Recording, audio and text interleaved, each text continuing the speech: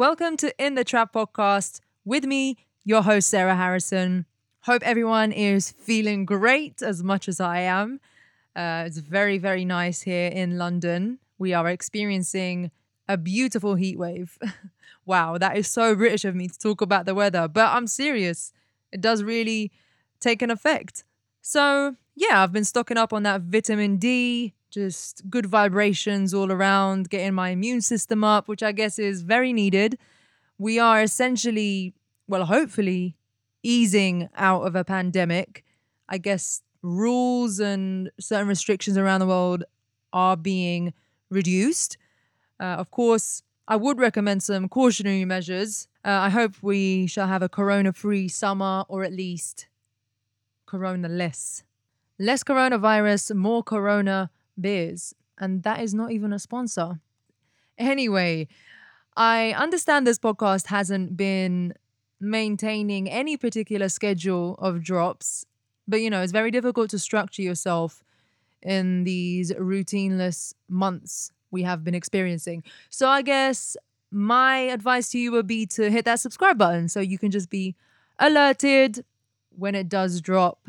We are available on Apple, Spotify, Google Podcasts. Where else? We're on AudioMac and SoundCloud too, if you want to opt for the free streaming platforms. Get at me on social media too. My @name is I'm Sarah Harrison. Leave a comment too. Let's get the conversation going. Let me know what your favorite episodes have been. You know what we do here? We dive into creative stories from conception to inception, literally from their beginning days of their upbringing and how they maneuvered through life in all types of industries, whether it's music, film, TV, fashion, entrepreneurship, business, tech, all of that stuff. This is the place for you. So we can have some fun and learn something at the same time. For episode 5, I've invited a very close friend of mine who was actually one of the first DJs that I'd come across and spoken to, who was a professional already at the time, and I had just been starting out. So this is really one of my favorite episodes so far.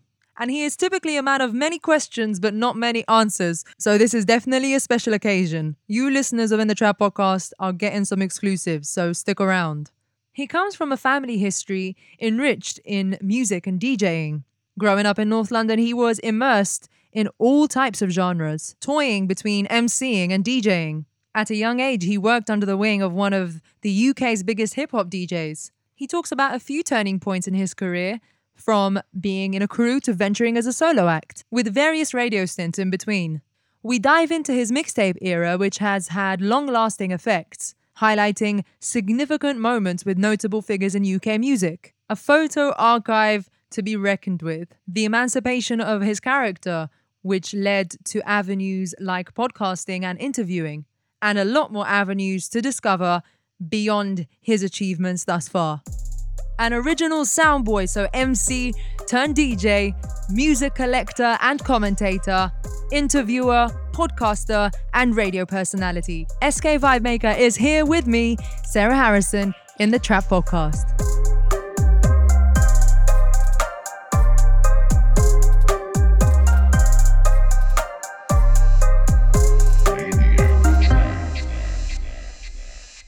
Actually, this is round 2 of this podcast because, quick backstory, without boring the listeners, I had a big faffle with my technology and I could have potentially lost my data. It traveled all around the world, my hard drive, to be fixed, and it was fixed, but then we was like, nah, let's just do it again because now you got new gear, haven't you? SK Vibemaker is in the building. It's normally kind of the other way around, or we're normally on the same side of the mic. But today, you are receiving the questions. You are being interrogated, SK. It's mad. This is happening a bit more these days. It's happening a lot more these days than it used to. I seem to be on the other side of the mic. I'm not mad at that though. It's more relaxing. It's more comfortable. I feel like I need to be on my toes less. Like when I'm on the other side, when I'm the one firing the questions, I feel like I need to be so on point. When I'm on the other side of the mic, I could just chill out. Do you know what I'm saying? It's true. It's so much of a different experience which is why we need to get our flowers. You feel like you need to get your flowers, but we're gonna reach that stage where it's too premature because we're gonna take it back. So let's take it back right to the beginning. Who is SK Vibemaker? Your family? Where were you born? Really? All of that Of stuff? course. This is a autobiography. So autobiography. I'm gonna try to give it as brief as possible. Yeah, like because I don't know, people might find it interesting, but some people might find it boring. Like people often ask me the question. Let's start here. People often ask me the question about my racial mix, and it's simple for me. My dad is Jamaican, fully Jamaican. He came here, part of the Windrush generation in the early 70s. Which is actually commemorated today. Yeah. Actually, was it 72 years or something like that? Is it, you know what I'm saying? Exactly, So June 22nd. Yeah, because I think obviously it started in the 50s, or was it the 50s or the late 40s or something like that? Well, the majority of people in the Windrush generation came over in the 50s and 60s, and my dad was one of those people who actually came over. See, he told me a date, but I don't know if he got his dates confused, but I feel like it's around 1972 that he came over. But my nan came before. And then she sent for him and he came over. That's how it usually would be. Like the elder would go first and then they'll send for the younger. So my dad is of Jamaican descent from Kingston, Jamaica, a place called Jonestown. My mum is she's of mixed heritage of Italian and Trini. So my granddad is Trini on my mum's side and my nan is Italian of Hungarian descent. So there's a mix there. And my granddad is Trini of Ghanaian descent as well. So like there's a lot there. My granddad came to this country in the 1950s, I believe. He was a Marine or something like that. I say that a lot. He was a Marine. And at the time, he met So you verified all of that information about the lineage of descent. And then I said something like that. No, but it was something like that. You know what I'm saying? But he was in the Air Force, Marine, something like that. But then he came to this country in the 50s. He met my gran here, who had only been here. I think they met in Stratford-on-Avon or something like that. And like she had only been here for like a matter of months. She'd come from Italy. I think she came here to study. My nan was adopted, so she didn't actually know her biological parents. So that's why there's the mix-up with the Hungarian background, but she's like Italian. She speaks Italian and stuff. But yeah, so that's some background into my heritage. And then fast forward a few years, you know, my mum having me, my mum was actually born in this country. I was born in this country as well, in London. Growing up in London, in North London, going to school, being heavily mixed in music. Indirectly, my granddad, after he was a Marine, he became very renowned as being a DJ. At the time, he was part of the soul and funk circuit. Well, I say he's part of the funk and soul circuit. He was part of a documentary of one of the like sort of four how would you say it? Groundbreakers. The pioneers, because in the times like in the 70s and 80s, he was a host and a DJ, but he was very charismatic. His name was Castor Gas. He used to DJ at a place called Annabelle's, which was a gentleman's club in West London.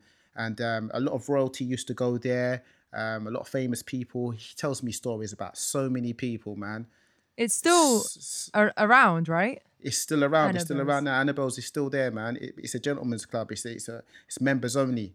Have you played there? I've never played there. He's always wanted me to like sort of, you know, fulfill some sort of heritage torch pass on and DJ there and stuff. But, you know, obviously he was very much involved in the owners back then, but the torch is being passed on to other members of the family and the connection's all different now. But yeah. Oh yeah, of course. That's what happens.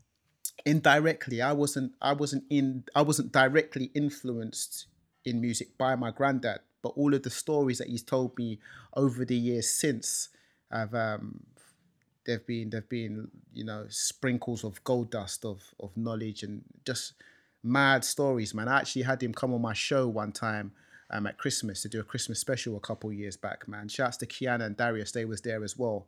And we done a like This Is Your Life with my granddad, and he told mad stories, man, from like Princess Diana, the royals, to like Muhammad Ali. I mean, there's so many people like John Lennon. So many people that my granddad sat down with, and and he used And to had smoke. personal interactions, not Literally, just on sit the down and DJ side. smoke. They used to sit down and smoke. That's an incredible piece You of know what I'm saying? history. So my granddad has got stories. Sometimes, like I swear, some of these stories my granddad tells me, they're so outrageous that you'd think he's making them up. And it's from an era where like a lot of things aren't documented as well. So like, of course, he's got like photos. He's got a few photos and stuff, but there's no video and there's no like. My granddad never done radio, so he was like very much an international DJ. So whereas he DJ'd in Annabelle's and some other spots, some other named classic iconic places in the central London that the names elude me at this point in time. He was also DJing around the world. And that's what he made his Wow. living off of as well. Like he wasn't, after being a Marine, I think he was an accountant for a little while, and then he was just an international DJ. And he DJ'd throughout the 70s and 80s and 90s as this international DJ. Did he say how he made that transition into becoming that DJ? I think he was really good. He was an animated character, and he just had the gift of the gab. Do you know what I'm saying? Charismatic. He was charismatic. He still is now. If you meet him, he's just an interesting guy. You know what So I'm we saying? can listen back to this show, right? With all these stories. Do you know? I feel like I need to put it on my own SoundCloud. That's You what I need to do. do. And funny enough, speaking to my granddad the other day, I feel like I want to sit down and interview him and do some type of like fact find. There's millions of stories. But like I said, I wasn't directly influenced by him initially. So like I was in school, I was in the school corridors. We used to sound clash, we used to MC. We used to battle. People didn't want to smoke. They used to run away and hide at lunchtime. You couldn't find guys. And then So this was in North London. yeah, in North London, in secondary school, man. So that's what we used to do in secondary school. Not so much in play centre, but in school. And that transitioned to us also then doing sets. Like whoever had the decks, we used to go to their house. They were the, you know what I mean? They were the popular person. There was two friends I had who had decks. We used to go to their house. We used to do sets. We used to record them as well. And that's where it started. And it transitioned from there, leaving school, at the end of school, carrying on with that, being like sort of a sound boy, but at the same time, I went to work at the BBC, and that's where like I sort of become very aligned with Tim Westwood and learned a lot from him. Funkmaster Flex used to be around sometimes. Cypher Sounds used to be around sometimes. I was just a young kid. Syph doesn't remember me from them days when I was sitting in the back of the car. Westwood's driving around. Syph's in the front. And like I'm just there. I'm just a youth. But there wasn't even mad people around. But yeah, there was times, man. Oh my. Okay, look, we're gonna get to that part, but you fully skipped. Like, let's go back. So when you so in your school days, you seem at the beginning of this podcast, you're very well versed in your heritage and the lineage of that. Did you feel like that was the community growing up around you as well? Did your circle of friends and just your classmates have that sense of culture embedded in them? Like what type of school did you go to the point where, you know, you did have friends that had DJ decks? Like why was music such a close thing, a passion in your community? I don't even know. I never went to like a black school or white school. I went to a mixed school, man. It was a mix, It was an even mix, man. When I say there was an even mix, I'm talking about a mix between white, African, Caribbean, and Turkish people. Do you know But what a I'm saying? healthy mix or Well, that obviously there was a bigger swing towards the native people of this country, like the white people, the English people, the Brit, like English, sorry, but like I mean, like heritage wise, there were African kids, African heritage kids there, Caribbean heritage kids there, and Turkish kids, man, because I feel like at around the times in sort of like where would you say, the 90s into the noughties, there was a Turkish immigration to this country, and there was a lot of Turkish kids in our school, new kids as well that had just sort of come yeah. to the So country. essentially it was a very healthy mixture of cultures that Yeah, was expressed through music, you would say. Yeah, but at the same time, it was clicky, man. I'm not going to sit here and be like, all of us were going and doing a radio sets. It wasn't like a mass thing in the school. And I remember, first memories I remember, yeah, of like me sort of getting involved in DJ culture is there was this guy at the end of my road who used to play his music loud from his window. And my dad was a mechanic. So what the hustle was, is I was intrigued to go in this guy's house. He was a neighbor that we knew him. It was a neighbor that we used to speak to. I knew his mum. His mum was an older woman, his brother, and the guy, I think his name was Adam. His name was Adam, and years after, he used to always ride around on his bike. But anyway, that's another story. So I wanted, and I was intrigued to go in there and see what he was doing and just be there. So my hustle, I was always a sneaky kid. So I said to him, because my dad was a mechanic and he was the local mechanic that everyone used to want to like get help and favors from. I said to this guy, Adam, my dad wants you to do him like a recording. He wants you to do him a set. Do you know what I'm saying? And But this was you making it up. This is me making it up. And I said to him, but I need to help you pick the tunes. Bearing in mind, yeah, this guy plays house music. House music. I never liked house music. And for sure, my dad didn't like house music. But I was just intrigued in the DJ culture. So through your dad playing music at home or through radio? What was it? What was the consumption? Mainly my mum. But it wasn't DJ or like sound culture. I used to listen to sound tapes, reggae dancehall sound tapes, Stone Love Bodyguard. Like I used to listen to those, but that was a different type of thing. But that was an involvement in music, sound system culture. But yeah, so my hustle was to get in this. I remember I must have been about 9 or 10 years old because my dad left when I was 10 years old.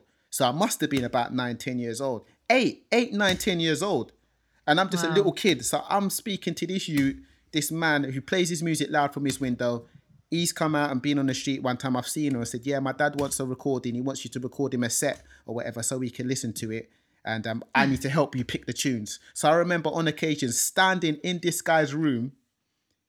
And obviously my mum and my dad know his family and stuff, and standing in his room while he's blasting out a house set and I'm just watching. And that so you just did it for your personal pleasure. That was my personal pleasure and intrigue. And that has to be on record. I have to say probably one of my first recollections of being involved in a room where a DJ's playing music at like, I would have to say this is about 9, 10 years old. Yeah, my dad left. That triggered a switch into how I don't even know if it must have triggered. It must have triggered, man, because that was before secondary school. And then from then secondary school, that's when we started emceeing in the school corridors and like just getting very involved in that sound system culture.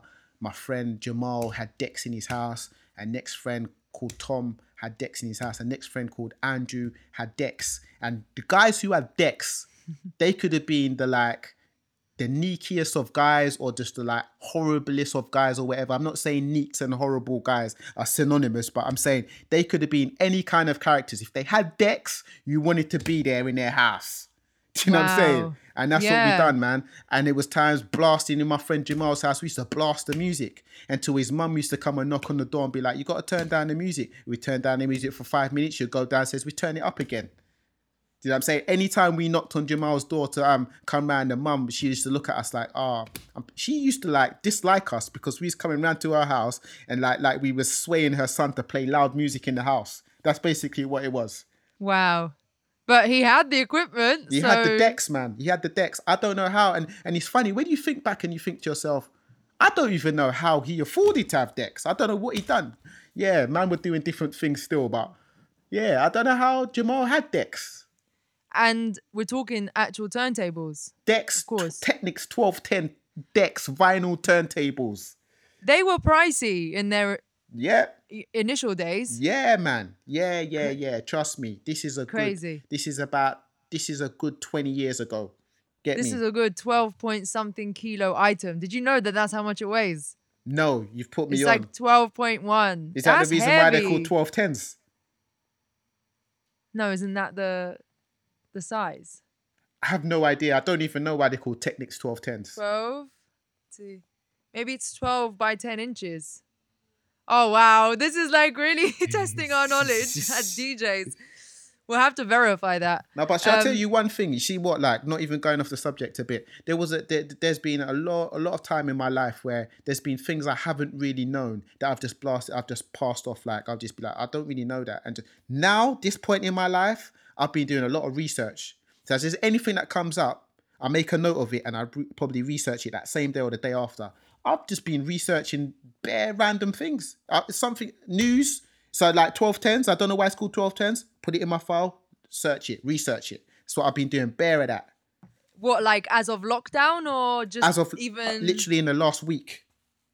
That's crazy because I feel like I've been doing the same. And I saw this on someone's Instagram. They quoted a book and it said, if it's something, I mean, you make a note of it and go back to it. But if a task takes less than 2 minutes, you should do it immediately. Straight up. So it's kind of almost, it's a similar notion, I guess. But yeah, that idea of learning even just a small terminology that you passed off, I think is really important. Like, yeah, I'm with that. I support that, and yeah, I feel the same. I do the same. If I'm to be honest, a lot of the things I've been looking into and researching have been around politics and race. To be honest, a lot of them has been around politics and race, far right wing fascism, socialism, communism, the capitalism, the Cold War, loads of terms that I never knew. Like I never knew what patriarch was. It Being a patriarch, yeah. Patriarch. I never knew what that was. I never knew what xenophobic was. I'm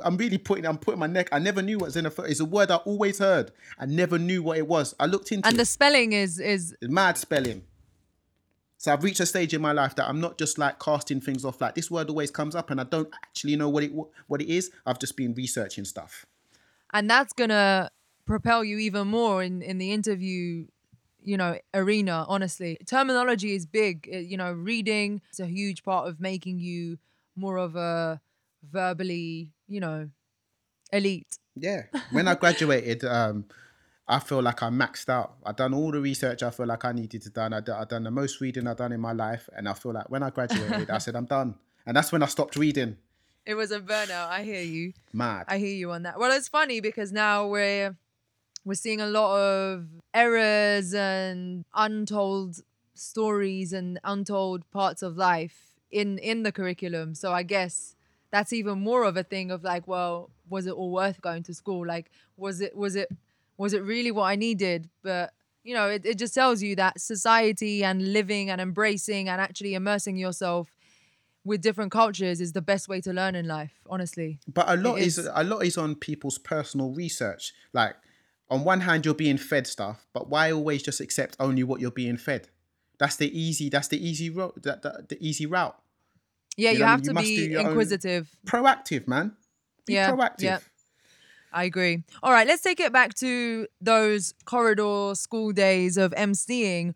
What would you say that MC culture was like? Where did it stem from? Who were the figures at that time that were inspiring that movement? Oh man, it could be anywhere of a boiling pot between talking about MCs of varying capacities that inspired me. Anyone from Redman to Shabba Ranks to Buju Banton to MCs like Skibbity, Det, Hyper D, then to like Wiley and Dizzy Rascal. All of these MCs, man, it was a boiling pot of all of these, which were like the MCs that were all in our ears, man, that we was listening to. Then like DJs like Shy FX. Shy FX, man. I always give credit to Shy FX. Again, like being around Westwood, Funkmaster Flex, Cypher Sounds, Fat Man Scoop even being an influence, Chris Goldfinger. They're names that come to mind, man. Sorry if I'm forgetting anybody right about now, but they're definitely names that come to mind and were big inspirations of this MC and DJ culture. Rest in peace, DJ Swing as well. Very remarkable. Shorty Blitz, Bad Boy on the decks. Yeah. Definitely. You've mentioned a handful of people that are across the water, but some are here, on home turf. Was there ever a point where you felt like the American influence and the Jamaican influence, the Caribbean influence overtook the British edge? I know there was a time where MCs tried to mimic the American accent to actually break the commercial world.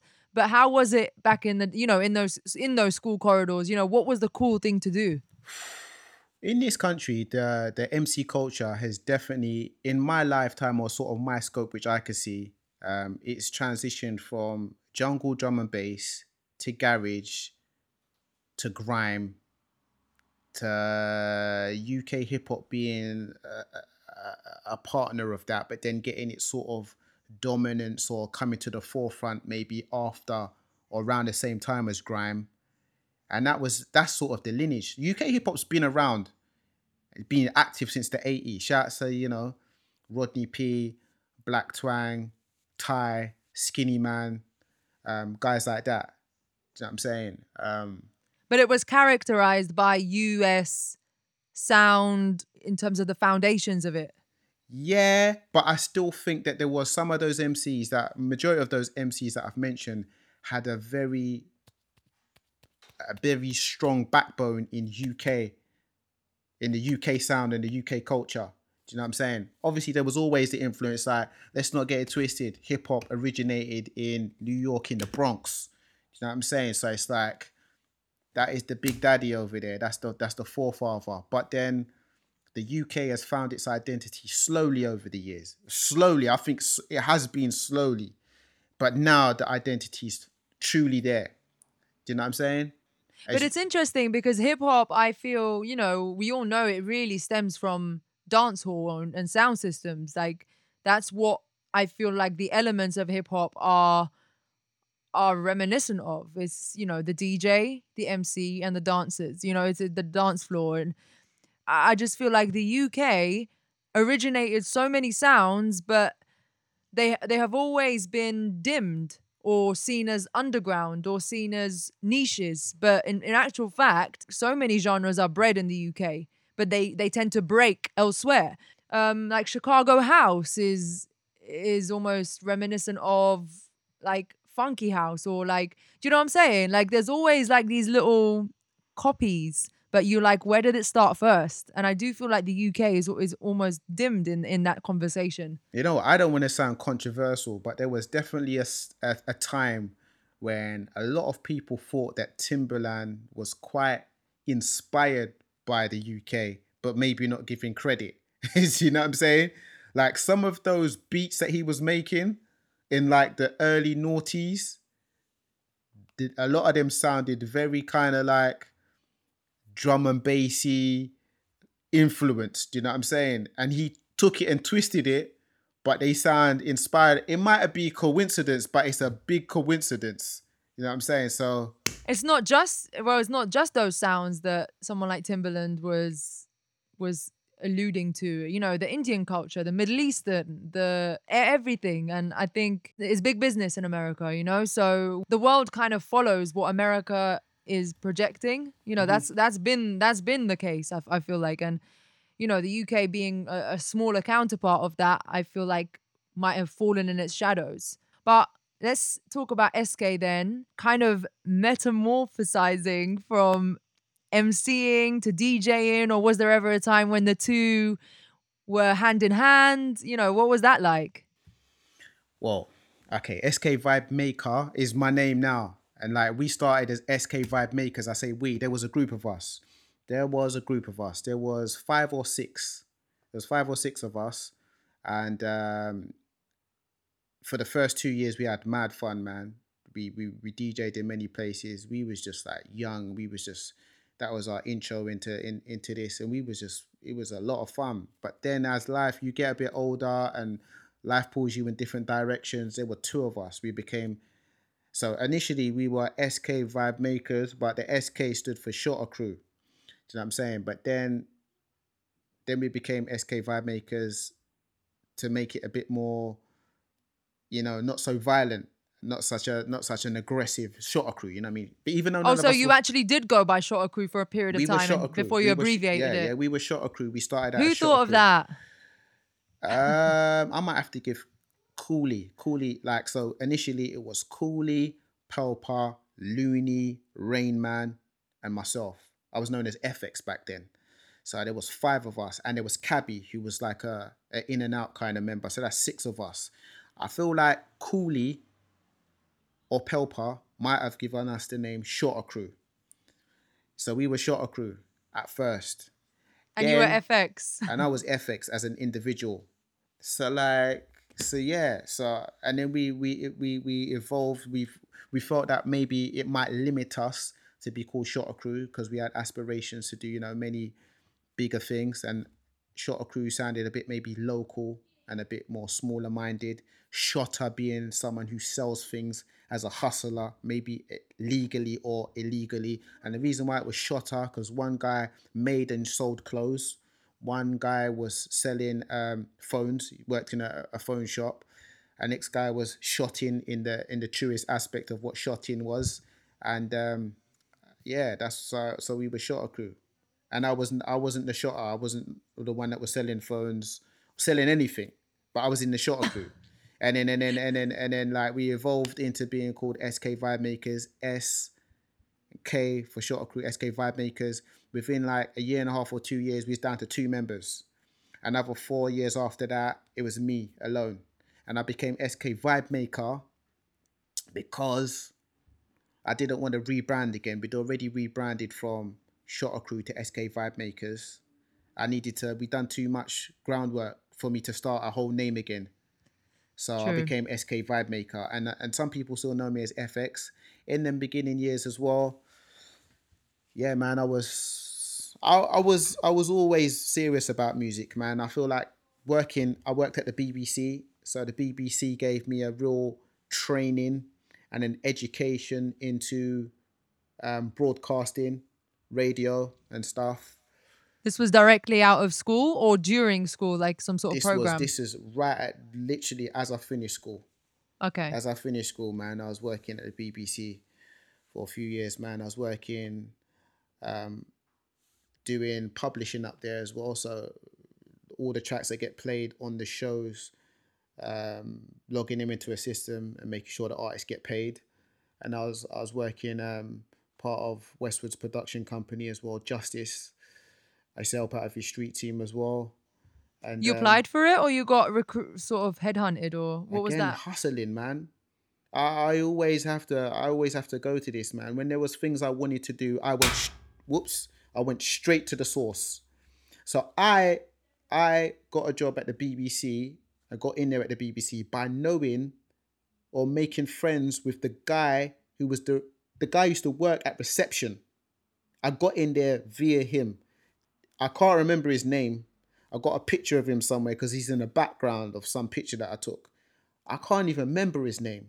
So you just used to pull up and He like, just got me. I just became friends and got to know him, and then he pointed me in the right direction. And next thing you know, I was in there at the BBC working up there, man, and gained sick, sick experience up there, man. so by this time you had already let go of your SK Vibe Makers days. The group had dispersed. No, no, no, no. This is like sort of before and at the beginning of Shotter Crew. Oh, Yeah. interesting. But you still kind of operated as individuals as well, because you were obviously Now by at this yourself. time, at this time, I was just a young kid, man. I just wanted to get involved with music. So like, I feel like if I made a decision earlier then, like I wanted to be, you can always say this and that. But at that time, I wasn't thinking about being a DJ seriously. I used to I've bought records and bought music since I was like 8, 9 years old. Hence the decent record collection and the CDs. Yeah, I just bought CDs and I bought vinyl, man. I bought vinyl before I even had turntables. And you bought them out of interest rather out of use.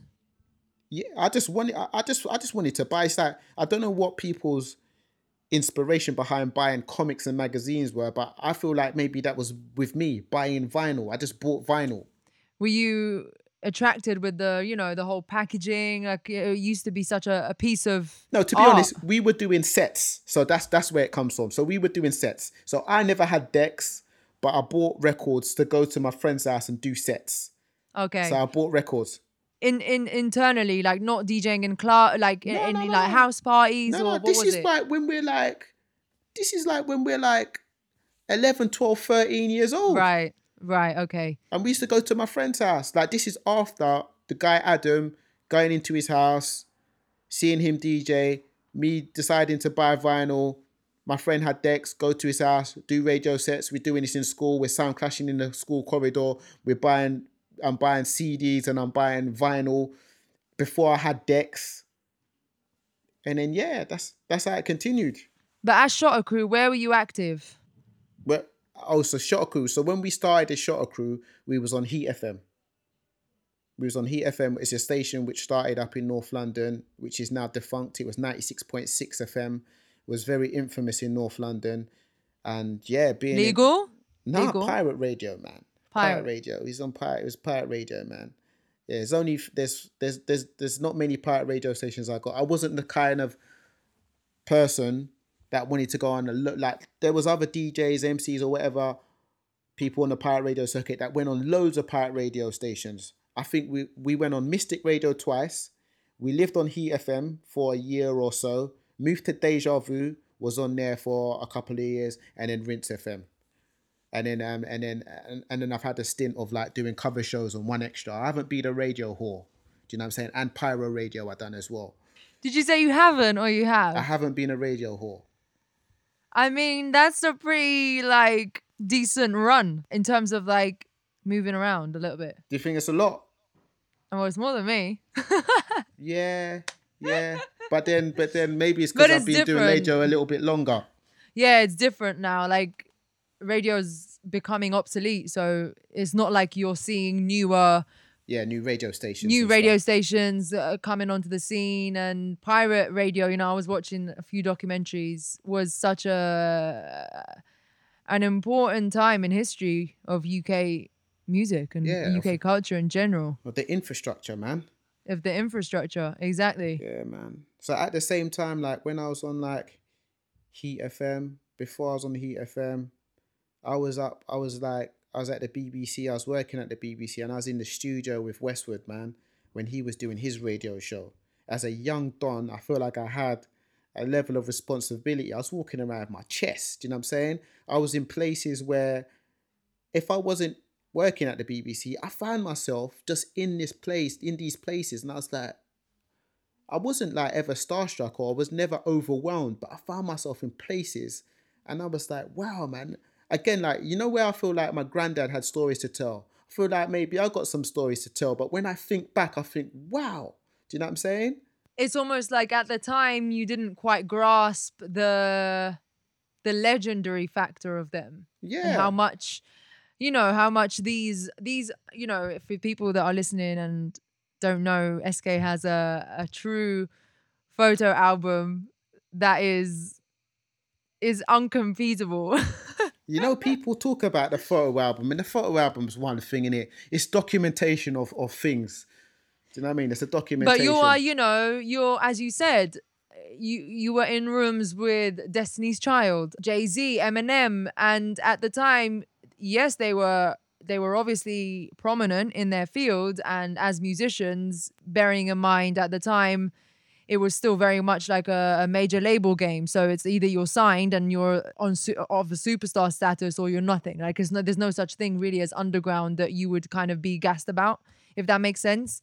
But you were around these people, and these people have then gone on to sustain that prominence. You know, they didn't die down. They continued their legend status. So, you know, you were in those rooms, and I feel like, did you ever feel like your peers, you know, there was some tension within your peers about you being around these people and getting these opportunities? I mean, it's a dog-eat-dog game, man. And I don't really concentrate too much on rivals and all of that stuff, because I think it's sometimes a human instinct to be like a bit envious, but not like toxically envious. Do you know what I'm saying? Like you could be like, oh, like Sarah, you might go somewhere today and you might have been in the studio with Kendrick Lamar. And because me and you are cool, I'll be like, oh, I wish I was there with you. Do you know what I'm saying? So that's like a bit of envy, but it's not a hostile envy. So Right. there's a lot of that goes on. But then there is hostile and toxic envy as well. But I don't really Yeah. I wouldn't say I pay attention to that much. Do you know what I'm saying? Yeah. So you were taking all of these experiences back with you onto the Heat FMs, did you say Deja Vu? Because some of these were before. Do you know what I'm saying? Wow. Yeah, some of Okay. these were before. So yeah, I suppose you know, I could have stayed. I could have maybe stayed like maybe in the BBC pocket or under Westwood's arm or whatever. But I chose to spread my own wings. And I suppose that being at a very young age and like sort of being, I was with Westwood and he was involved in a major incident, which was like a life changing moment for me at such a young age, man. I was like, whoa, something's got to change. Do you know what I'm saying? That's me being in the car with him when he was shot. So at that time, being very young at the time, I was like, yo, fingers I needed to make a choice and a decision in it. So that helped me to sort of, you know, doing my Spread own your thing, spread wings. my wings, man. You're like doing the movement, Yeah. but you can't. You can't see it. Yeah. There, you can see it now. Something You like can that. see. That I'm All saying. right. Oh wow. So I didn't know that was the trigger and the turning point for you. Yeah, it was a turning point, man. It was a turning point. I think that anyone who's in a situation or is part of an incident like that, and especially if it wasn't of your causing. Like I'm in a car, I ain't got nobody after me. I ain't got no one that wants to kill me. I'm in the car and the car's sprayed up with bullets. Wow. At that point, do you know what I'm saying? Westwood got shot in his arm, hitting a bullet in his arm, and a guy next to me, shouts to Glenn, got shot in his knee. And yeah, do you know what? This is actually the first time on record I've spoken about this. Do you know what I'm saying? Serious. The first time on record that I've spoken about this. And from that time, obviously I had to wake up, man. To wake up. Obviously at this time as well, I'm like, I've got to stay on the straight and narrow, man. I'm like, I'm studying at this time as well. This could have like totally derailed me. Totally derailed me, man. So was that a conversation or was it literally like you just did it? Nah, man, I just did it, man. I made a choice. Obviously, my mum, yeah, she's obviously gonna save. She's gonna, you know, say, she's not gonna encourage me to stick around in that situation. No, no, of course. But was there a hesitation or a little bit of anxiety in terms of, all right, let me say this. Was the anxiety worse of you leaving and having to find your own way? Or was it worse if you stayed? No, it was straightforward for me. I feel like it was a straightforward decision. Yeah. It was a straightforward decision, man. I got to spread my wings. I've got to like you want to be around positive things in your life, innit? Yeah. You have to actively try and be around positive things in your life. And that wasn't positive. That weren't positive. Me being in any type of vehicle that's going to be shot or being around In general, anyone in that's any going to environment. be a target. Do you know what I'm saying? Not saying that anyone around was purposely making himself a target. But Mm. yeah, obviously I had to take a breath and choose wisely. Okay, so what did the next chapter then look like for you? The next chapter was carrying on and getting through academics. Do you know what I'm saying? While at the same time, then um, steering my own path in this music journey. Do you know what I'm saying? Radio being still a platform in terms of as it being a DJ, that was the pinnacle of what a DJ would have to, be a part of. Initially, it wasn't actually my. Um, I wasn't aspiring to be on radio. It wasn't like those early days. You're going with the wind. Like I'm going with the. I never made the decision at that early point there to I want to do radio. I want to do this. I want to do that. You're going. I'm still in academics and I'm still studying. You know what I mean? And I'm still trying to When find you my say way as a studying, human. you're in uni or as I'm in in like college, studying? man. Nah, man. I mean, like, Wow. this is like, I think I just started college. Like, I'm how old am I, man? I'm like 16 or something at this time, man. You know what I'm saying? I'm a young buck, man. I'm trying to like, I'm trying to find my way as an individual, as a man, as a human, Yeah. and at the same time, yeah, staying on a positive on a positive path. So then, I feel like then at that same time is when Shotter Crew started, and then Cooley at the time, I remember in the crew, I feel like he was the one who sorted us out to go on Heat FM, and then it was like my attention was immediately directed into this. Do you know what I'm saying? Rather than sitting down and pondering, oh man, I'm not around this situation anymore, and I want maybe if I wanted to be part of that situation, I was like, keep it moving and step in. I'm doing this now. Heat FM, Shotter Crew, bang. Mixtapes. I know Mm. you had a stint of you being heavily involved in the mixtape culture. Tell us about that. Yeah, man. Done a few mixtapes over the years. I didn't ever plan to stop doing them, but I feel like I just got pulled away. So at the time I was doing mixtapes and I started doing podcasting after that. So I like kind of exchanged the mixtapes for podcasts. But then yeah, mixtapes, man, them early days, done mixtapes with Sway. Some of them were unauthorized but authorized but unauthorized but authorized. So like it was a hustle. So then I'd get authorized bits from the artist. But that's mixtape culture. Do you know what I'm saying? It It's like, definitely do you know what is. I'm saying? So it's like, I was sitting in Sway's house and we done like an interview and recorded some vocals, and then I made it into a mixtape. Do you know what I'm saying? Same with Kano.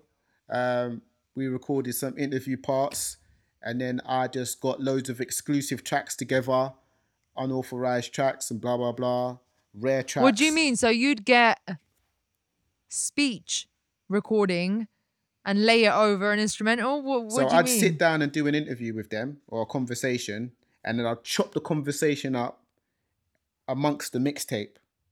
Do you know what I'm saying? So Oh, that's what so I'll it do. will So be okay. they'll almost be like interludes. Interludes, yeah, Yeah. yeah. So it'd be like, I can't even remember what we'd be talking about, but that's what I've done with Sway, Kano. That's hard. I'm sure Um, you have these mixtapes. I know you yeah, do. yeah, yeah. I've got them. I got them. Some of them, like say for example, so because some of them were authorized, unauthorized, authorized, unauthorized, unauthorized, authorized kind of situations. When these mixtapes got some level of infamy, I'd be contacted certain times, like, oh, not naming no artists or no names or whatever. Like let me mention. So there was ones I done with there was one I done with Meridian Bloodline, which was like Skepta's old crew. There was one, some of the infamous ones. There was one I done with Sincere, who's now Fredo's manager, and runs Stay Flee Get Lizzie. I done one with Sway, the one I mentioned, Kano. Um, Maxwell D was part of Pay As You Go crew with like Wiley and all them, Major Ace. Um, they're the ones that come to mind at the moment. There was a Lethal Bizzle one as well. Yeah, there was a few, man. There was a few. And so what would happen? These mixtapes would gather so much infamy that sometimes, not naming which project I'm talking about or which artist it was, they would be actually be aligned with or as infamous or sometimes overshadowing their official release. Mad. So then they'd be reviewing our mixtape in certain publications and websites and blogs. So then I'd get a contact from the artist's management or PR saying, the camp saying, oh, can you like take down this mixtape or whatever? So I take them down. So some of them have been like put in the vault, but people have got them. People have got them. I always get messages every so often like, oh, can you re-up blah, blah, blah mixtape? And it's quite interesting. So you said blogs and stuff like that would talk about it, but the actual mixtape was in physical form. So, yeah, they were physical as well. They were physical. And I tell you what as well, maybe you could say some of the mixtapes were sold, but a lot of them were like hand-to-hand give-outs. So it was just free Promo. promo, Yeah, man. We free used to give promo. them out. We used to give them out. Some of them, Yeah, so why would anyone shut down that sort of operation when yeah, it's technically free promo? And yeah, it's promo. you've actually put money in your pocket to get these CDs produced. Like Yeah, CDs ain't free. Yeah, I bought a duplicator machine. I used to duplicate them mixtapes myself. Some of them we actually got done like as actual proper CDs, because some of them were sold. And Okay. like I done one with Wretch 32 as well. I done one with Biggs. Um, yeah, man, there was mixtapes, man. The mixtapes, it was fun. Them mixtapes really got out to places, man. They really, really got out to places. I tell you, man, years after people will mention the mixtapes, man. So not only I used to do mixtapes on artists, then we used to do mixtapes with just music, just tracks, Compilations. compilations, hosting. You know what I'm saying? So they used to get out so many places, man. I feel like one day I don't know if I'd upload it, but you know, like when you become more like seasoned and experienced, you look back at some of your old work and you're like, the way that I would do it now would be so better or different. So you look back, you frown upon your old work. You would frown upon it, but an audience would actually appreciate what the trajectory has been for you. Literally, the very reason why I do this podcast, because I feel like the story makes the person who the person is now. You Mm. wouldn't be who you are now, and you wouldn't be as polished and as matured in your skills if it wasn't those mistakes and those, being rough around the edges. Straight up. Do you? You're not No, agreeing? I agree, man. You live and you learn, man. You make mistakes, you get back up again, and then I think a big thing for me is you learn so much from mistakes, innit? Like so much that you can learn from a mistake.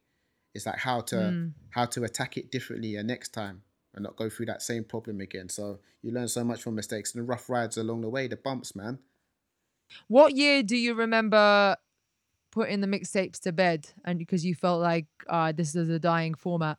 The mixtape. Now I didn't think it was a dying format. I didn't think it was a dying format. I feel like the majority of those mixtapes were like '04 to about 2007. 2007 is when I started doing podcasting. You know what I'm saying? So yeah, man. Around That's that really time. early in the podcasting media format, isn't Yeah, it? man. Yeah, I was doing a podcast.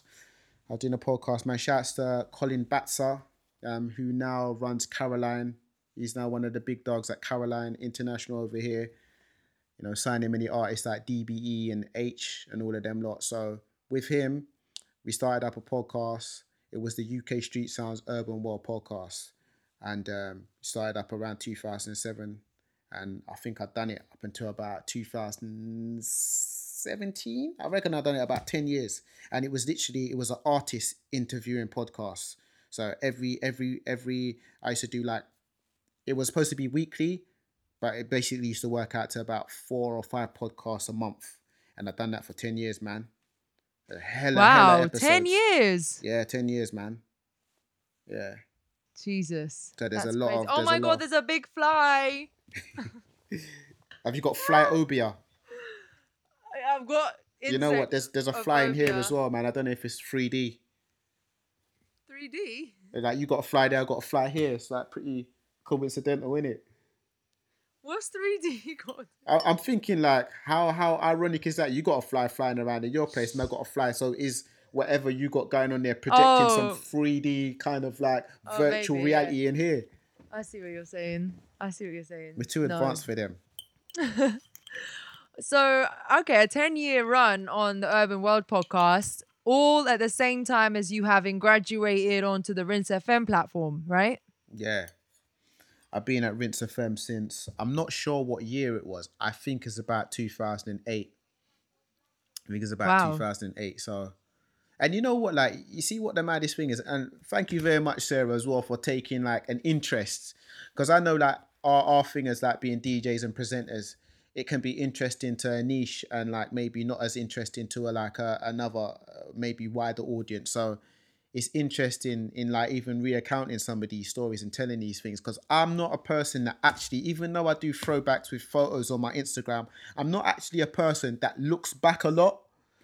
So like somebody might be like, oh, you've been on Rinse for like how many years? And I'm like, yeah, I don't actually see it as that long, because maybe I'm Wow. looking forward and I'm looking at like, you know what I mean? But I always need to remind myself that it's very important to appreciate the journey you've come and where you are. Because sometimes you can be like, oh, I'm not where I want to be. But how about you think about, it's like whether you want to look at the glass as half full or half empty. So look at what you filled up in the glass as opposed to not what's in the glass. Do you know what I'm saying? So it's that same kind of mind state. But I don't tend to actually look back that much. But yeah, when I look back, I don't do anniversary shows. I never done like a 10-year show. I don't think about how long I've been broadcasting or on radio for, how long I've been doing it. It's just not something I think about much. Because you're more consumed with the what's next.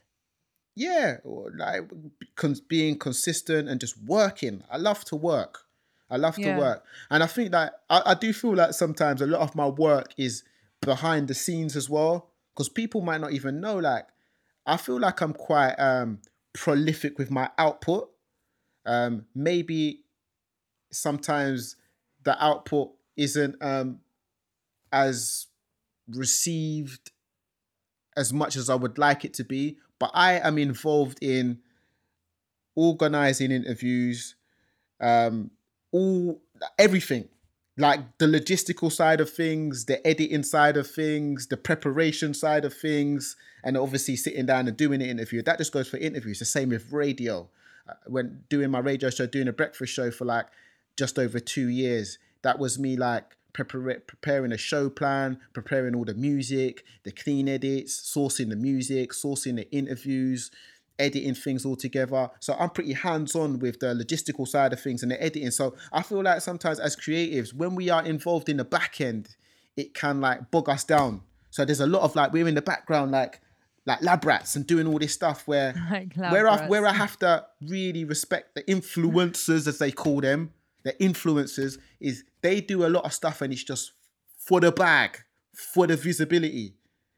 Sometimes us as like the true creatives and influencers as well, we can fall victim to just being like bogging ourselves down in the mechanics too much because we're like really truly what do you call it? We're really passionate about this. Yeah. We're passionate about the mechanics and the end And part, the output. and the output. Whereas like you could say that sometimes influencers, they're just passionate about the output, the end thing, what you see, But not the input. but not the input, or the mechanics or the logistics. Well, you mentioned the terminology influencers, but that's not by the definition of what's in a dictionary. That's by definition of social media terminology. And unfortunately, by marketing standards, what influencers are seen now are not really what influence is by definition. And you should definitely put yourself in that category as an influencer. I introduced you at the beginning of the podcast as an influencer because I feel like that is actually truly what you are, and you don't do it for the bag, if that makes sense. Like you influence because you know that your work is gonna influence and make a difference in someone's life, whether it's inspiring them to listen to a piece of information or whether it's inspiring them to listen to a piece of music. It's influence. That is all influence. That's active influence. That's the true definition of what an influencer is. But an influencer now has become, basically an influencer now is a social media master. That's what they are nowadays. They're social media masters. It's almost a billboard. They're just a billboard. And I don't even want to take anything away from them like that, because I respect the hustle, because I'm a hustler. I'm a hustler too, man. I look at so many things I've achieved along the way as a hustle. So much finessing and hustling. The hustle needs to be synonymous with the art and the creative. It needs to be. Big time. That is probably one of the things I look back at most is the hustle. Some of the hustles of getting into rooms and doing things. Don't get it twisted, man. Some of the most successful people that you know have been involved in some grand hustles. Finesse. Because when you finesse, that enables you to do a next finesse. Do you know what I'm saying? True. Let's look at the fickle society, yeah? I know, and obviously, like, credit where due, like, you brought up the picture catalogue that I have. I think that so many opportunities that I have is because of my photo archive. People ain't Wow. they're not thinking about like the actual talent, the actual they see that it's almost it's like a publicity stunt. Yeah, they see the Kodak moment and that's it. Yeah, they see the Kodak moment, but like it's just a testament again to like the social media masters and having the Kodak moment, man. I guess it's People human see that. behavior as well. Humans are based on just instant imagery. All right, so you talked about the hustles. I'm glad you took it there. Can you recall a moment of you having finessed a dope, whether it was a picture or a situation? I know your drops archive is sick too. Not just the pictures, like you get some of the best drops and you always ensure that you get the best drops too. Like I've been in situations with you and you've always got me drops as well, which is I thank you so much for, because not many people think of other people in these situations. As you said, it's such a hustle to even get into a room that it's like, all right, I've got here. Now I've got to think about someone else. So I really respect that and I rate that. Thank you. No problem. Um, so yeah, can you actually recall a time when you feel like, damn, I did the thing? Wow. You think, man? I don't know if I'm going for this. Might not sound too much fun, man, but I do look back at one of the beginning finesses of like I've told you about some of the finesses and hustles so far, and I do. They were the finesses and hustles that got the ball rolling. The guy Adam, who was in the house with his decks, and I finessed him into letting me come in the room and watch him DJ because I told him my dad, who was a mechanic, that he wanted to work probably on his car. So I used that as a carrot. Let me in the room so you could make this recording, this set, this CD for my dad. That was a big finesse. And like basically getting in at the BBC as well, man, was a massive finesse as well because again, knowing the like reception guy and that leading to me working at the BBC and getting so many opportunities and launch padding, which then had me around so many people and learning so many things, which then allowed me to maneuver to the next thing. You did mention Eminem story, the voicemail thing. The voicemail. Yeah, man. Eminem done a voicemail for me, man. Like he done a voicemail for me on one of my first phones I had, man. I don't even know how we got into that, man. I've been around Eminem a few times, and on that occasion, I think I was with my sister, and I asked him to do my voicemail. And How did you get into the room with Eminem in the first place? on that occasion, I can't remember. Do you know what? I don't think we was in a room. I think we was actually outdoors. We was outdoors. We was outdoors, and we was there. We was around somewhere, and we was outdoors.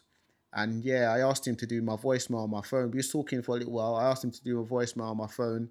But what do you mean a voicemail? Like you gave him your number and he left a voicemail? I don't gave get him it. no. I gave him my phone to record like when you phone up someone and they're like, "Oh, I can't come to the phone right now because." So he Oh. record my voice message that people would hear The when they the phone my phone and voicemail. Yeah. the Yeah. voicemail The message. So that's voicemail. what he recorded. But then, because I was young them times, my phone got cut off one time because I couldn't pay the bill. I didn't pay the bill, whatever.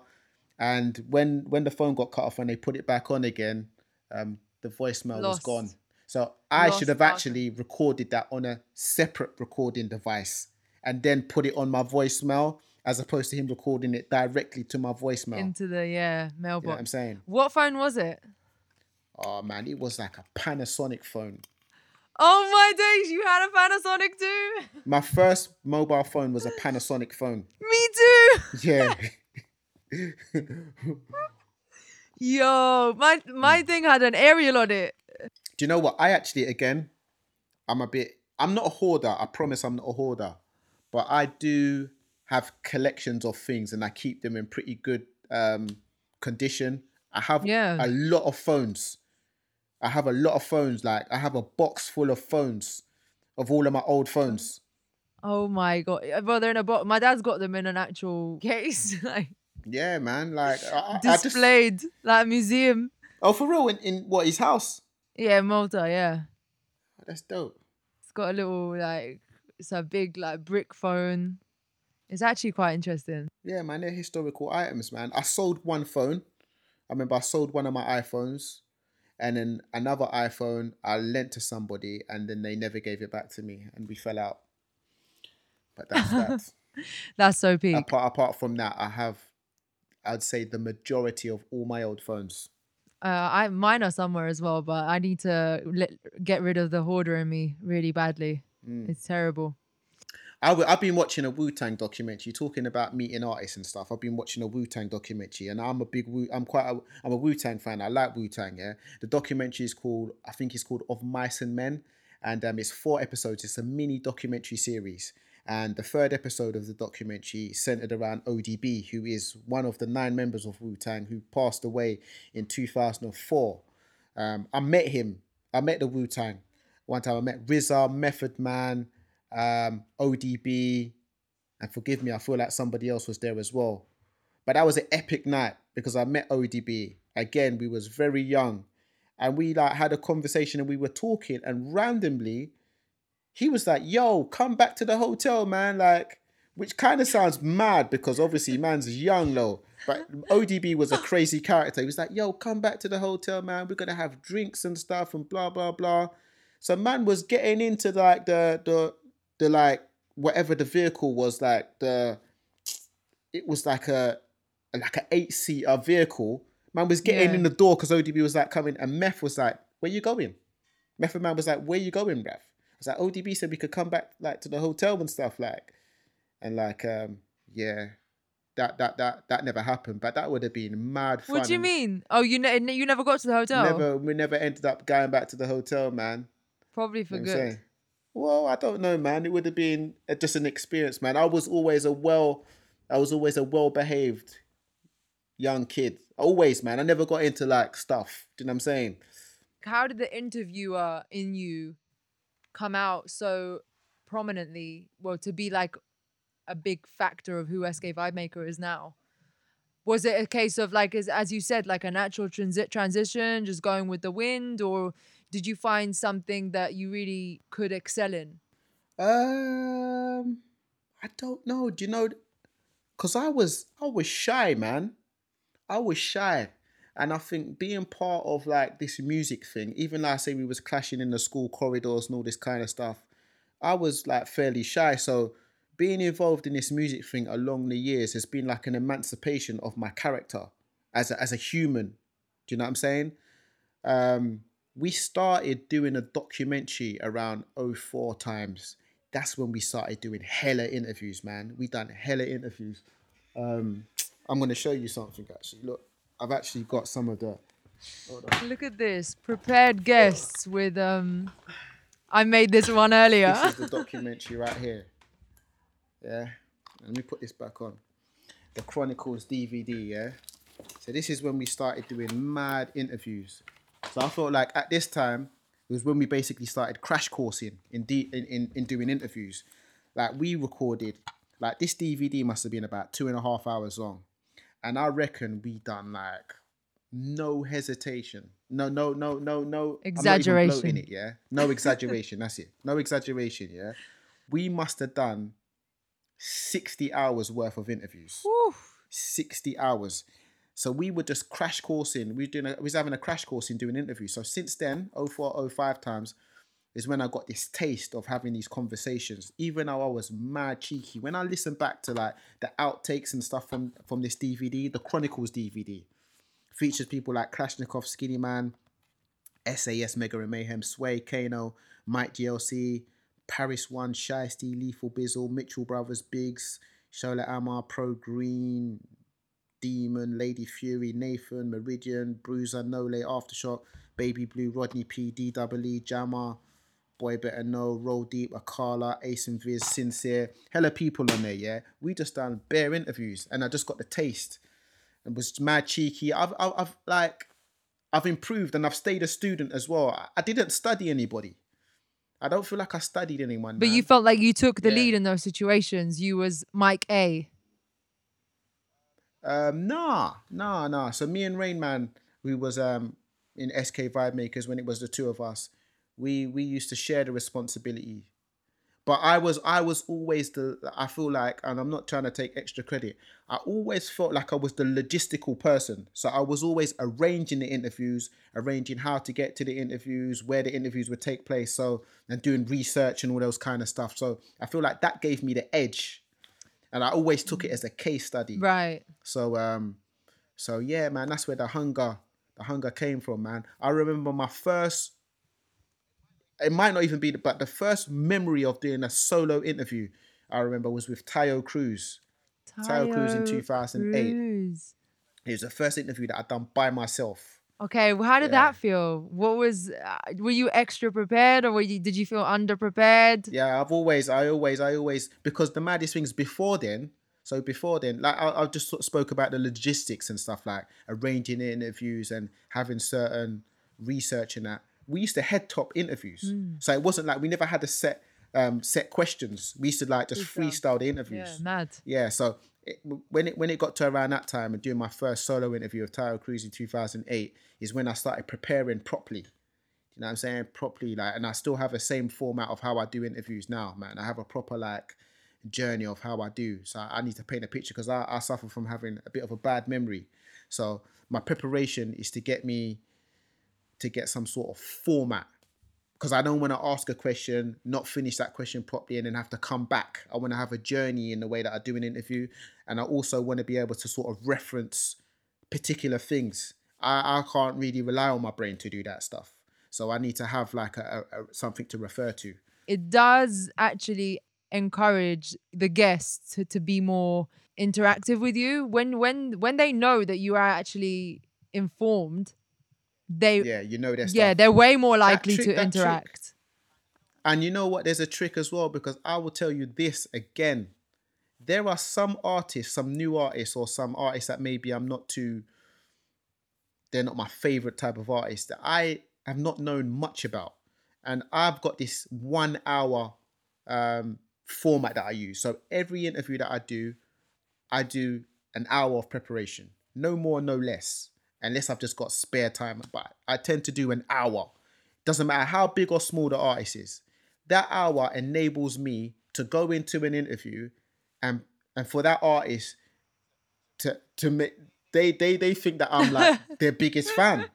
Like there's artists that I've gone in and done interviews with, and they've given me hella credit of like, oh, you know all of this stuff. Thank you for being such a supporter and fan. I'm like, I just done an hour of research on you. I don't know what everybody else is doing, and I've done that stuff today. Before today, I never knew nothing about you. Wow. Do you know what I'm saying? So I always make sure that probably even I would do more research over actually listening to the music. But then I do like to listen to the music as well, because I like to make reference to certain key parts of songs and blah, blah, blah. Yeah. But just having a general, like being a general student and having a general knowledge and staying up to breast with things in music, you tend to generally know things about artists anyway. That's what I'm saying. But, You're a continual sponge. It's not like you turn it on and off. Like you're constantly actually receiving information and processing it, and it's kind of stored in your brain. I feel like that anyway. But obviously there's going to be artists that you feel like you're well versed on, and you're going to actually go into a conversation feeling pretty confident that this is going to go smoothly and you don't really have to remember much. But then there's the other side. On the flip side, you might know so much about an artist that you get in front of them and you just blank. Like, has that ever happened to you? no. Oh my gosh. No. That hasn't happened to me, man. I feel like I've always said to myself, I wonder if that would have happened if I interviewed Jay-Z. It's like Jay-Z's like, to me, number one. Like he's the best rapper of all time, and still is, like, still can go bar for bar. There's a lot of artists, rappers in particular, I think, like, get older, don't have nothing to say, run out of ideas or whatever. But Jay-Z somehow has just like broken the rule and managed to be so many, how many 90s, noughties, teenies, and now 4 decades in the game. Like now that we're in 2020, and still can go bar for bar with your newest artist, your new hot artist. Easily. You know what I'm saying? Like he's broke the rules. Yeah, he's definitely broken every boundary. All right, so maybe not blanking then. How about a time when an interview went totally left? And I've accompanied that happens you. to the I've best of us. accompanied you in a few, so Yeah, that happens. That happens to the best of us, and all you can do from that is learn. But sometimes things are out of your hands as well, because you could just have like a bad, you could meet the artist and they're having a bad day. You know what I'm saying? Migos in it, man. I know like Migos was one of the infamous ones from over the years, man. And because that there's always this cheeky part of me. Sometimes I look back at things and I say, did you have to say that, or was it better that you didn't say that? So I done an interview with the Migos and it definitely wasn't the best interview. And then so afterwards, this was in 2015. I feel like it was the early part of them doing interviews. So So early. they probably didn't have like the media training. They wasn't as charismatic in interviews as they are now. So and sometimes artists are charismatic, but just when it comes to showtime or interview time, they're just not really on it. Do you know what I'm Yeah. saying?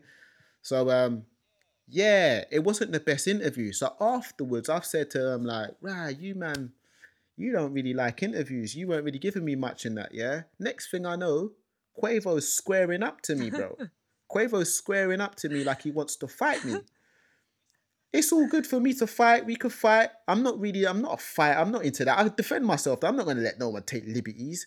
But then in my brain, I just have to think, I have to take a smart choice. I wasn't even compelled to fight him anyway, but he wanted to fight. He was squaring me up. I thought it was unfair. I'm just like, my words to him were, bro, it's not that. I'm here to support you. I'm here to do an interview with you. Like, I'm not here to like aggravate and get into ruckus with you. Did that simmer I him said that in down? so many words. And then it simmered him down, but we took a picture before that. We actually took the picture before that. And then after, it just reinforced to me that I always live by this thing like, I don't intend to actually be friends with artists. Not because I want to pee them off. Because a lot of the times there is, you can love an artist's music and then you meet them and you're disappointed by the way they are, or I separate the music from the artist. The music, unless they're an absolute scumbag and a scoundrel and there's something morally that they're doing wrong, I separate the music from the artist. So even after we went through that incident with Migos, I went through that incident with Migos. We went to the show afterwards. I enjoyed the show and I was like, cool. Do you know what I'm saying? Dude, I'm just trying to, because I wasn't in the room with you at that time, but I'm trying to picture it. Like, did Takeoff and Offset just get up as well? You know when they Joe Budden, like the Joe. No, this was after. So this was after. So like they've like all left the room, and then we're like finishing up Ah, or whatever. And I think it was just no. But the thing is, I don't actually think I said it to Quavo. I think I said it you. to like Offset. Did I say it to Offset or Takeoff? I don't know, But I but said it was to it something that maybe like you said it to the PR person and he overheard or something? I don't know. Like I maybe because I something. don't feel like I said it. I don't feel like I said it to Offset though. So I've said it like, No, oh, to Quavo. you know, yeah, Oh. to Quavo. I didn't say it to Quavo. Quavo's the one who confronted me. I didn't say it to Quavo. So I've said like, either they don't like interviews or you man don't. No, because I remember saying you man don't like interviews and stuff to whoever it was, either Takeoff or Offset. But Quavo's come to me. Quavo's the one who's come to me to square up I'm though. dead. So funny. I've done an interview with Guru from Gangstar. Yeah, I've sat down with him. Yeah, R.I.P. Rest in peace. And he's with, I can't remember this guy's name who he's with, yeah, but he's sitting next to him in an interview. But I'm here to interview Guru. There's been no dialogue before the interview that I'm interviewing Guru and said person. Said person sitting next to Guru from Gangstar. I'm interviewing Guru. Few minutes into the interview, my man, said person, has said, I can't remember my man's name though. He said like, what, am I just going to sit here and you're not going to ask me no questions or something like that? Then Guru said, no questions for blah, blah. No questions for Guru. Got up and walked out of the Well, interview. Guru and Plus One. Yeah, they've both walked out. Well, Guru's the only one I'm concerned with because that's who I'm there to interview. And he's walked out of the interview. And Plus One, you And, didn't know him. Like he doesn't have bro, a role. there was, yeah. But Like, what was he, an artist? he's a producer. Oh, He's a producer.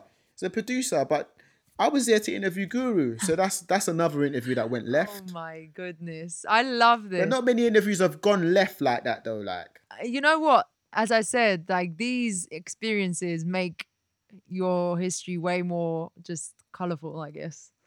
Because they can't, like, nothing can ever just be plain sailing. And it's way more funny and interesting to talk about this than it is almost to talk about the perfect scenarios. Do you know what I'm saying? Yeah. You learn, Yeah, man. you You live live and and you you learn. learn. So you have developed the podcasting into your own standalone podcast, which is delivered weekly. I mean, we started together. We used to deliver Unlock the podcast, and then you went into Onsite podcast that Hmm. was, very much rooted in commentary, cultural music commentary. Why have you decided to take this route and really just put your all into it? On-site podcast is an outlet, man. It's a forum to discuss, current things aside from radio. I think that's where the lines get blurred. I'm not saying there's anything wrong with this, but daytime radio, and I've been doing daytime radio for the last 5, 6 years. It's about a bit of personality, but not long talking links. So the podcast gave me another outlet to debate and, like, get into, the commentary of the cultural commentary of, like, what's happening at the moment, and, get a bit more expansive on things. And it's been fun, man. I mean, like most things that I like to do, I like to always think of me being a student and it being a ongoing development. And that's like what it is with On-Site, man. We've staggered like the stages of how it's grown. You know what I'm saying? The first batch of episodes, I think we're up to episode like 36 now. The first batch of episodes weren't filmed. Then we started filming a bit. Now we're filming every episode. I think it was bi-weekly before, and when we started, then now it's weekly. Obviously, barring lockdown, we've had a bit of a break, and now we've just started it up again on the Zoom, Yeah. in the virtual rooms. And yeah, it just gives another outlet, a different outlet to radio. Because I don't think daytime radio is supposed to be so talky and debatey. It's where I think some people get it twisted. So I use it as a different Well, yeah, outlet, there's man. way less well, there are pretty much no restrictions unless you're playing music, which is obviously you can't do that. Um, but yeah, like in terms of talk radio, podcasting is an avenue that seems to be big business now, and we're seeing a lot of interest, a lot of exclusivity from the platforms themselves. So yeah, I feel like that seems to be something that we should definitely be putting our efforts into as radio personalities, but also taking ownership of the content and taking pride in what we do, right? And making sure that we are someone like you're your own creative director, as you said. Like, even the fact that you were on radio and the fact that it was under a bigger brand, Rinse FM, and you still you still do shows on there, but you still feel like there's a governing body. But in these sort of formats, we are our own boss, and I think it's great. And you know what? To be honest, I don't want to say that even starting the podcast was like on some control demon type of thing, because I'd like it's important to, for me, it's been important to regain an element, a substantial element of control of my radio show, and that's always been there, especially on Rinse as well, man. And doing daytime radio, and doing four days a week of radio since 2015. That's when I started doing 4 days a week in the afternoon. Then in 2017 is when I started doing a breakfast show 4 days a week as well. Yeah.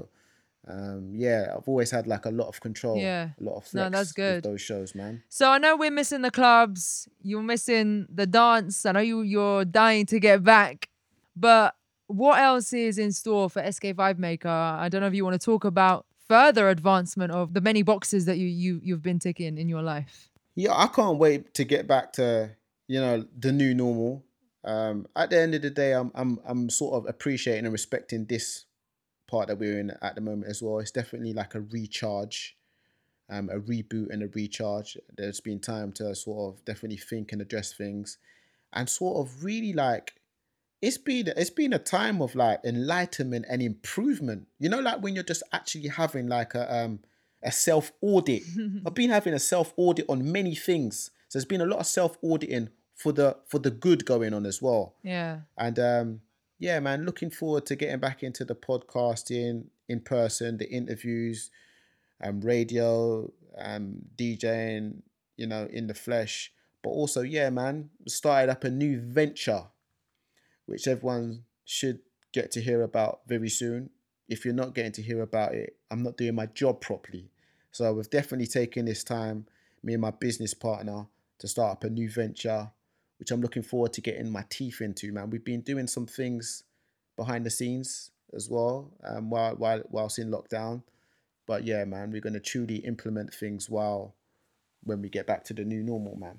So it's going to be an exciting chapter This as is well. why you can't mess with SK, because he will get your teeth into not your hands. Oh man, I'm not. And the funniest He thing will is, I get his don't teeth. even eat meat like that. Do you know what I'm saying? I don't even have to say no. No, I don't need to even put no disclaimer in there. I'm cool with it. I don't even eat meat like that. I eat fish, and that might even make it sound worse, but I don't care. Oh my days. Why did you see? This is always you, SK. You take it somewhere. No, Always. I'm not taking it nowhere. I've got a funny relationship with chicken at the moment. I eat it very sporadically, maybe Same. like 3 times, even if I eat chicken 3 times a month, that's a max out. But I eat more fish, and yeah, man, fish. Same. To be honest, I've pretty much adopted a vegan, vegetarian lifestyle during lockdown because it's way more easy to cook. Less mess, less smells, less everything. And Straight more up. energy levels. This is really good. Well, SK, it's been so good to do this again. Round 2 has actually been better articulated, I believe. I didn't even listen to the older one. I just freestyled this one. But actually, me and SK, you were actually the first DJ that I had look at my introductory DJ days. Like Really? you came up to me at an event called Music Is My Drug, which was my first ever Yeah. DJ gig. That was your first DJ gig? Yes. Oh, scene. And you was like, I remember the first question you asked me. You was like, are you using Serato? What did I say? What did I say? You said, are you using Serato? Ah, that's what I said. Yeah. Yeah, I do remember that night though. Was I judging that night or was I just there? No, I think you were just there in Yeah, I was just there. the bedroom bar or something. Was it on Brick Lane? Yeah. No, not the Fleet. No, the bedroom bar was it's round like Near near Cargo. Cargo. Yeah. Yeah. That's where it was. Yeah, straight up. Shouts to Marvin Marvin Harrison. Harrison, which I'm not related Yeah, you to. get me. Yeah. Oh, yeah. I didn't even think of that. What year was that though? 2012. Is that when I met you? I've known you for 8 years now. That's Yeah. mad. That's mad. Yeah, you get me. Jeez. It's been Yeah, long. man. Yeah, but I came up to you because I know that you was vibes in that night. You was carrying a vibe. Was I? That's why I came up to you. Yeah. I was hearing the vibes. I came over like, yo, what's going on, innit? Respect the DJ, credit the DJ, salute the DJ. Was it one of them situations though where you're like, oh, here we go. Who's this new DJ on the scene? I never feel like that, you know? That's good. No, I never ever feel like that. I think that, again, I don't want to like self-credit myself, but I think there's a lot of people that might say that I've given them some recognition early. Do you know what I'm Yeah. saying? Like, I know there's a few people that have said to me like, oh, you were the first person to book me, or the first person to holler at me, or the first person to do this and that, blah blah blah. I never look at new DJs and be like, turn my nose up. I like the fact that new DJs that care about the art form, not DJs that are using it as like a stepping stone. Yeah, You know what I'm saying? Like, if you're gonna DJ, respect the art form, like do your research, like appreciate the history and all that. But perspective though, innit? Because like a new age DJ now, they're not gonna care about decks and all of that stuff. I don't even really care about decks. I stepped on the decks the other day and I was like, that's why these vinyl here in my front room is just a prop. I'd never want to play them. I got back on the 1210s the other day when I was trying to do a live stream on Instagram, and I was like, oh my days, I'm not even used to them anymore. I don't like the feel. I'm so used to CDJs. So the game moves, man, and it evolves, and we shouldn't be scared. Like, evolve or be extinct. Nah, for real. And I could definitely say that you've been a facilitator for many people, especially, with me as well, So, I'm here to give you your flowers, and I'm here to say the SK Vibe Maker is a national treasure. That's it. Oh, thank you. That's a big honor. It is. No, trust me, man. Not only because we're friends, but honestly, like, I will always applaud you. Thank you for the time, man. Like I said, a lot of people don't do this type of stuff, innit? It's been fun. It's been fun. So yeah, check out SK. Where can they find you? Obviously, your YouTube channel, all of that. skvimemaker.co.uk, man. That plugs you with everything: the podcast, the radio show, the mixes, and whatever else you need to know, man. Where man's gonna be at and all of that. The interviews, blah blah blah. I don't know if I said interviews twice, but yeah, interviews mean a lot. I like doing interviews. Wait, the first question I said, how did the phrase "if you don't know now, you know" come about? Which is coming full circle. So if you don't know now, you know is not actually something I can claim. If you don't know now, you know is actually it's a what would you call it? A feature that I've done on my radio show for a very long time, which celebrates anniversaries, whether it be an artist release anniversary, today is 10 years since whatever album came out, or like today is. I tend to center the if you don't know now, you know, spotlight feature around release anniversaries. Yes. And if you don't know now, you know comes from Biggie. I can't remember what song it is right now, but it's one of them Notorious B.I.G. Juicy. Yeah, there you go. And I took that a cappella and used that as the feature jingle. But if you're talking about Know Yourself Out Here, oh, that's what I'm talking about. Yeah. So know yourself out here is phrase that know yourself out here is a phrase that we've been using since the Shotter Crew days, man. It's like we used to just say to each other, know yourself out here. And it's taken on like a life of its own, man. Know yourself. Know where you're coming from. Know where you're going. Know your worth. Know your origins. Know your cultural history. Everything, man. Intentions. Know yourself out here. Facts. That's a perfect note to end this on. Know yourself out here. Know yourself in every possible way. Love that. SK Vibe Maker in the Trap Podcast, Sarah Harrison. We are finished. Done.